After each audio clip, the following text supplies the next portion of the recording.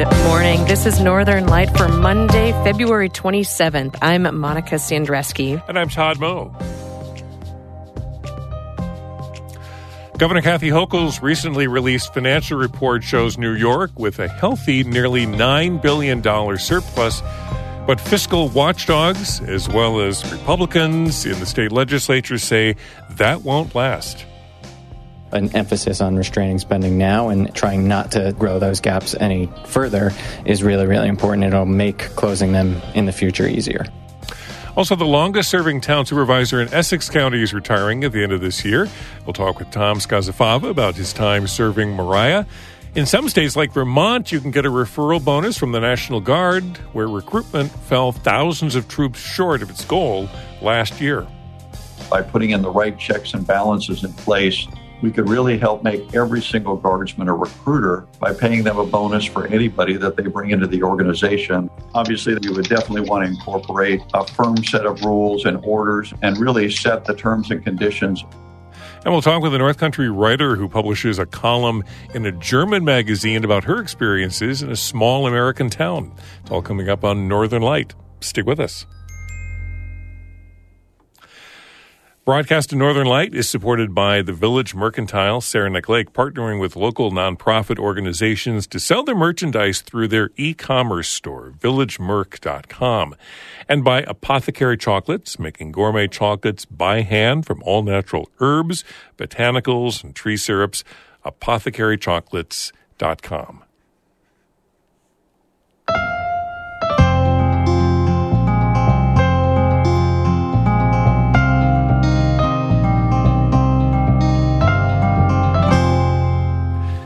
This is Northern Light. I'm Todd Moe.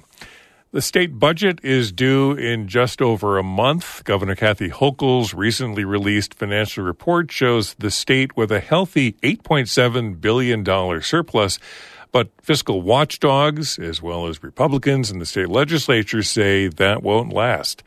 And as Karen DeWitt reports, they're urging caution when it comes to spending.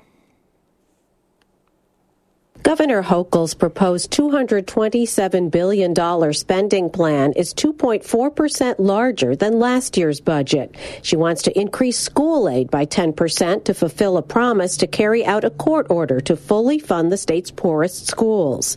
She also wants to increase health care spending, including on the state's portion of Medicaid, by 9% next year, or nearly $3 billion, and by 14% in the following year.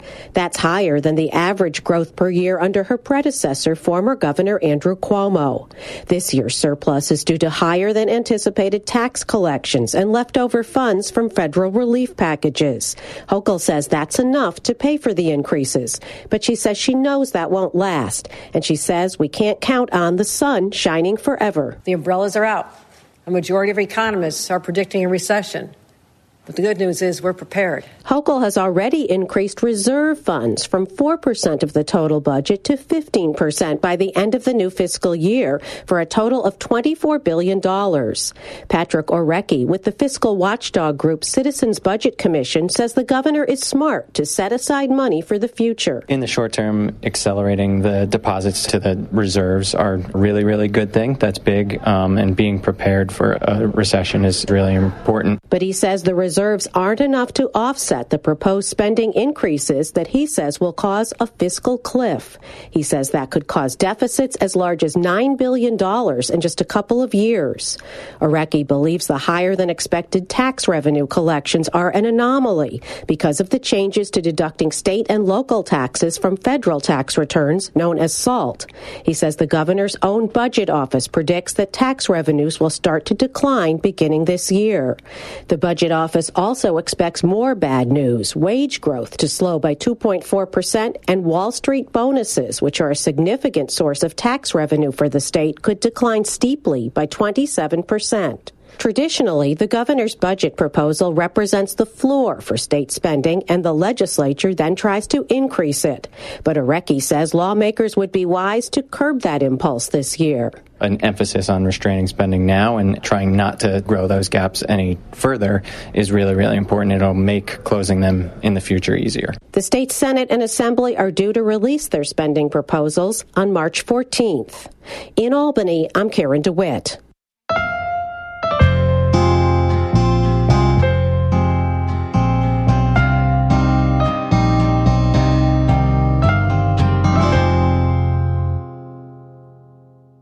About a half dozen states, including Vermont, are trying something new to attract recruits into the National Guard. They're paying finder's fees to people who help bring in new troops. Some National Guard leaders want to roll out a similar program of referral bonuses nationwide. Desiree Diorio reports for the American Homefront Project. The National Guard came up 9,000 troops short of its recruitment goal last fiscal year. More than half the states missed their goals by 40% or more, according to the National Guard Bureau, the federal office that oversees the state guards. To bridge the gap, some states have resorted to paying out referral bonuses to non-recruiters, finder's fees. Captain Michael Arkovich explains how the program works in Vermont. It amounts to a $1,000 payment if a recruiting assistant, as they're called, enlists anybody into the Guard, basically from the connection all the way up to initial entry training. The recruiting assistants are not full-time recruiters, but they do have to be affiliated with the Vermont National Guard. Active or retired troops can bring in leads, and so can the Guard's civilian employees. We have vacancies to fill, and having everybody contribute, or at least have a program that offers incentives for everybody to contribute, is value added. Arkovich says the program has brought in 69 leads so far and paid out more than $50,000 in bonuses. He says localized oversight protects it from fraud and abuse. The recruiter is a check and balance. The recruiting battalion has a checks and balance, and the payments are run through the Vermont Military Department. The Virginia National Guard has a similar bonus referral program, except any Virginian can get a finder's fee up to $750, whether they're a member of the Guard or not. Lieutenant Colonel Scott Nivens commands the Virginia National Guard Recruiting and Retention Battalion. He says 6 people have signed up to refer recruits since the program launched in September, and they've generated a handful of leads so far. A nice paycheck for referring someone to our organization. We're looking forward to more success as we go forward. A federal-level finder's fee program used to exist. It was called the Guard Recruiting Assistance Program, and it brought in 130,000 new recruits from 2005 through 2012. But the Pentagon shut it down after an investigation revealed millions of dollars in fraudulent payments, though some of those who were accused of abusing the program deny any wrongdoing. Despite the program's troubled past, senior leaders say they might bring it back. General Daniel Hokanson is the head of the National Guard Bureau. By putting in the right checks and balances in place, we could really help make every single guardsman a recruiter by paying them a bonus for anybody that they bring into the organization. At a roundtable discussion in September, Hokanson said a reboot would require careful planning to eliminate any opportunity for fraud. But at the end of the day, the program was a success. Obviously, there were lessons learned that we would definitely want to incorporate. We would want to basically have a firm set of rules and orders and really set the terms and conditions. The Vermont and Virginia Guards say their programs protect against fraud because they operate on a much smaller scale with multiple layers of hands-on oversight. I'm Desiree Diorio on Long Island. This story was produced by the American Homefront Project, a public media collaboration that reports on American military life and veterans. Funding comes from the Corporation for Public Broadcasting.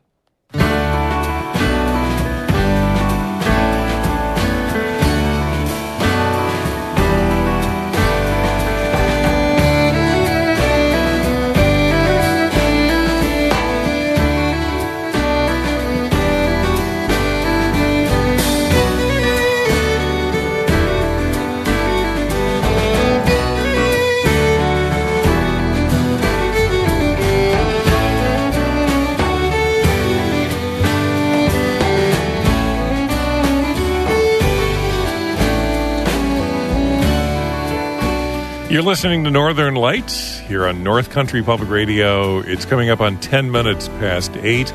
Good morning. I'm Todd Moe.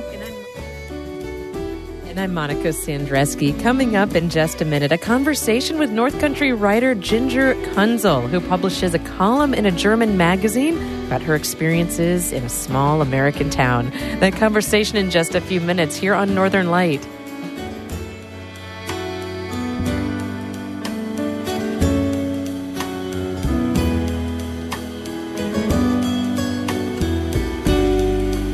This is a group called the Buskers out of the Thousand Islands. You can hear more of their music, part of our Underscore project on our website at ncpr.org/underscore.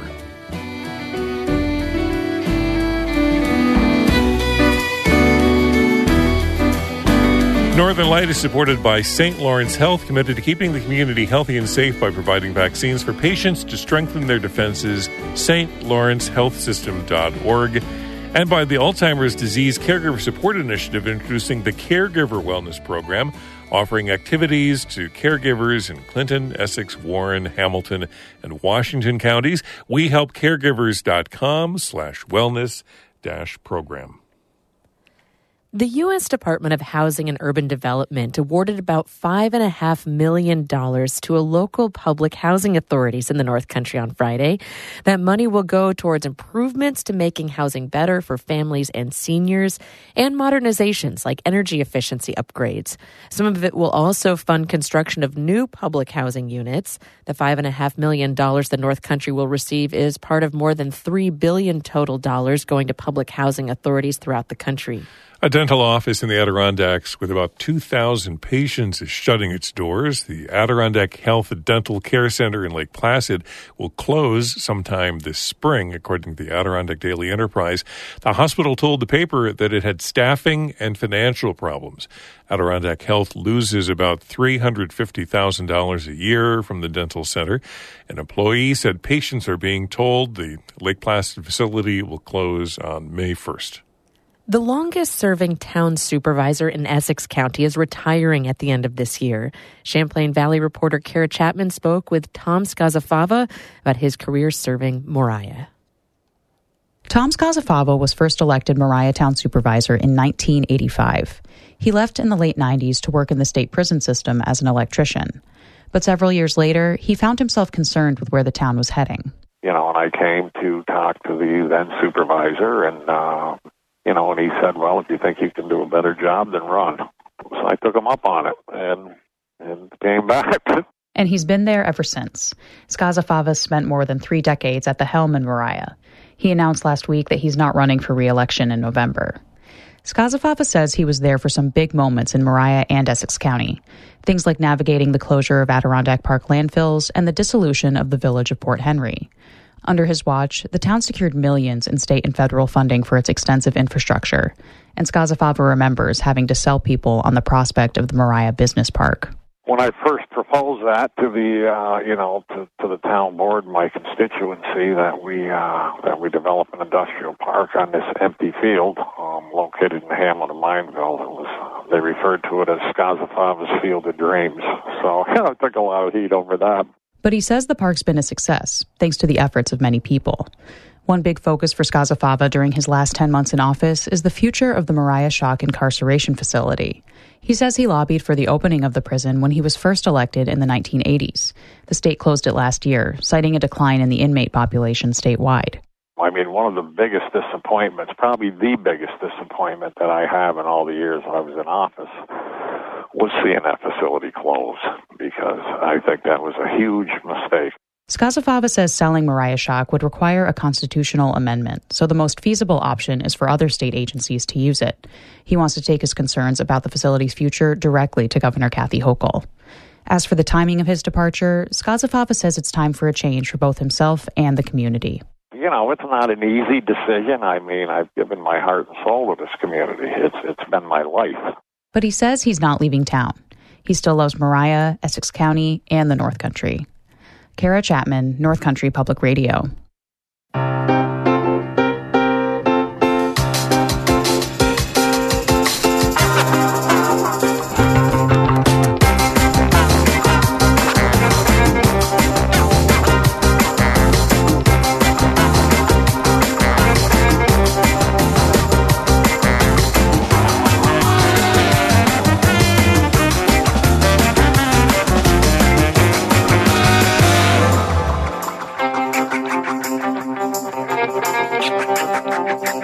You're listening to Northern Light right here on North Country Public Radio. I'm Todd Moe. And I'm Monica Sandreski. In just a minute, a conversation with Hague-based writer Ginger Kunzel about her column in a German magazine.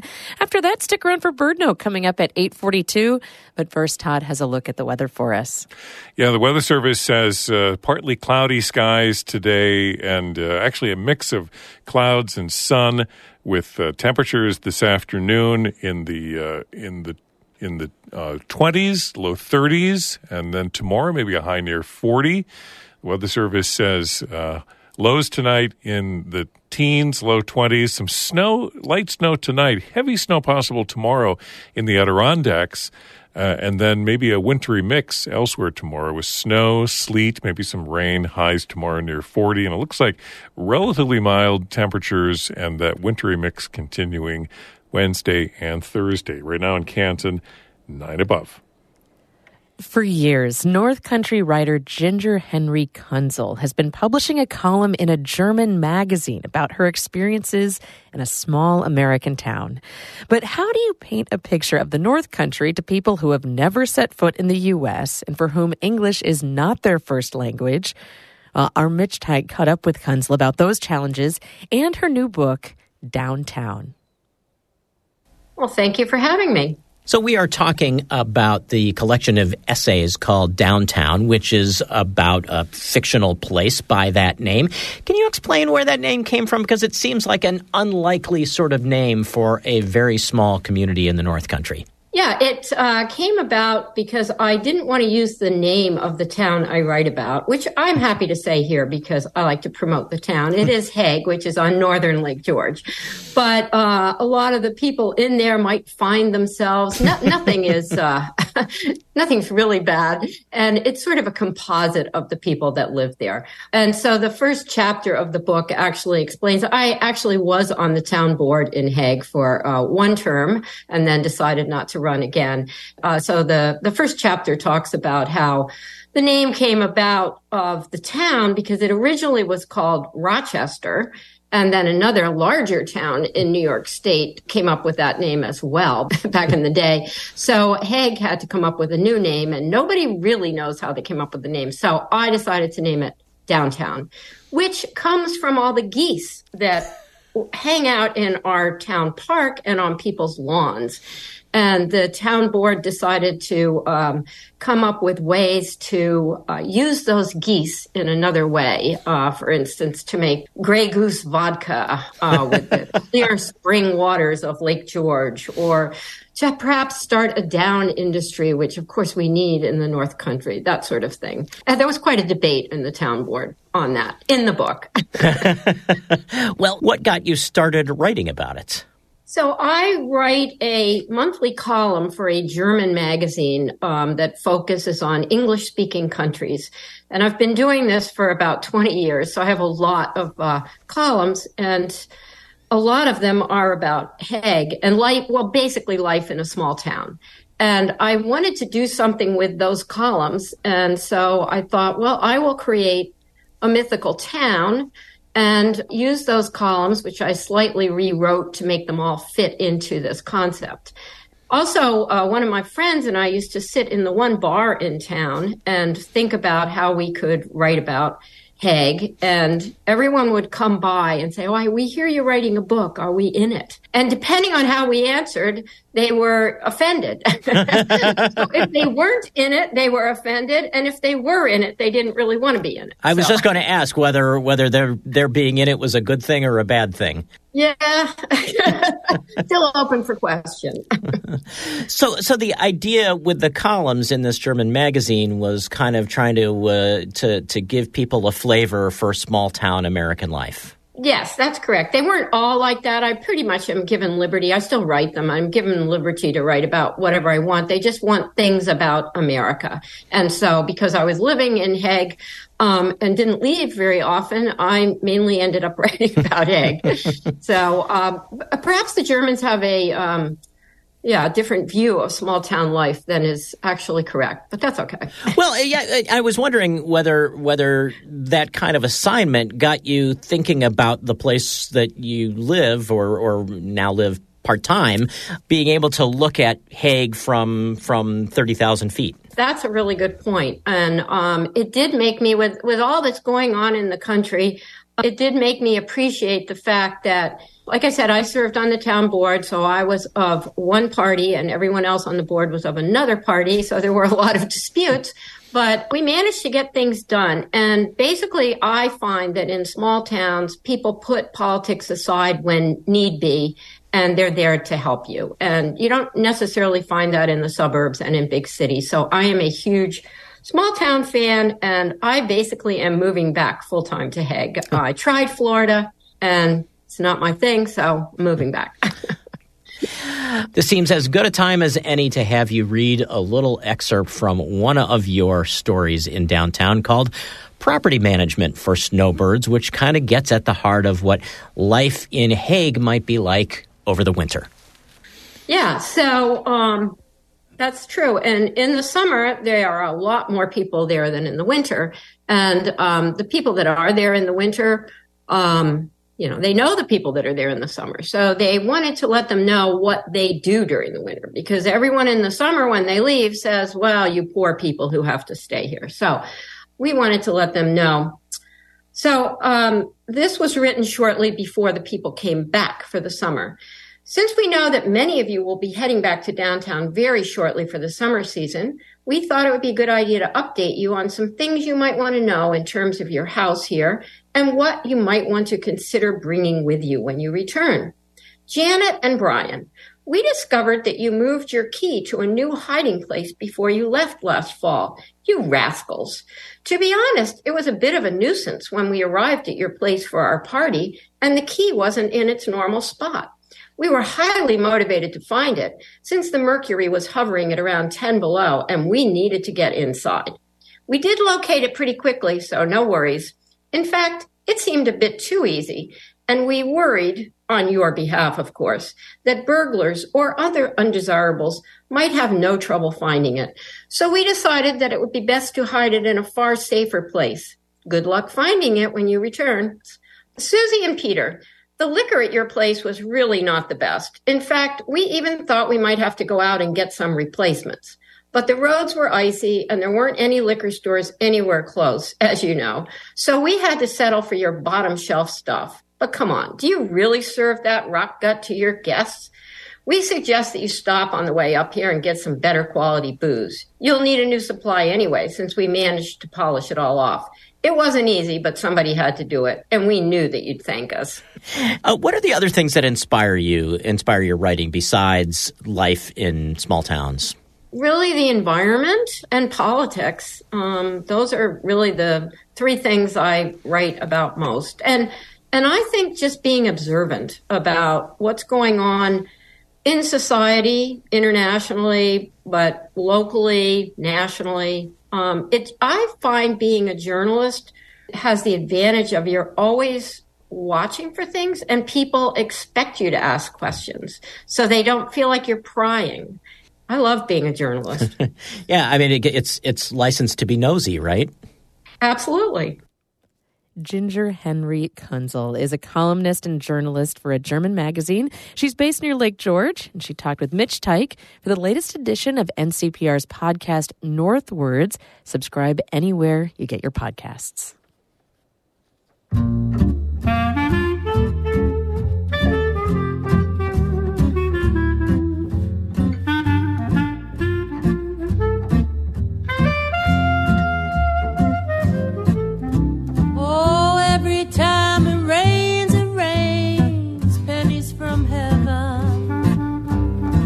Don't you know each cloud contains pennies from heaven? You'll find your fortune falling all over town. Be sure that your umbrella is upside down. Trade them for a package of sunshine and flowers. If you want the things you love, you must have showers. So when you hear it thunder, don't run under a tree. There'll be pennies from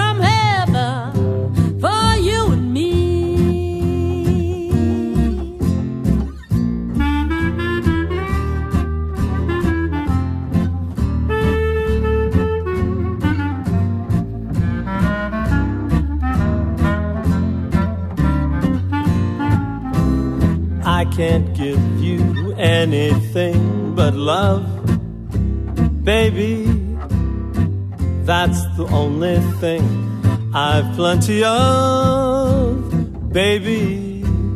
Dream a while, scheme a while, you're sure to find happiness, and I guess all the things you've always pined for. Gee, I'd like to see you looking swell, baby. And diamond bracelets Woolworth's doesn't sell, baby, until that lucky day. You know darn well, baby, I can't give you anything but love.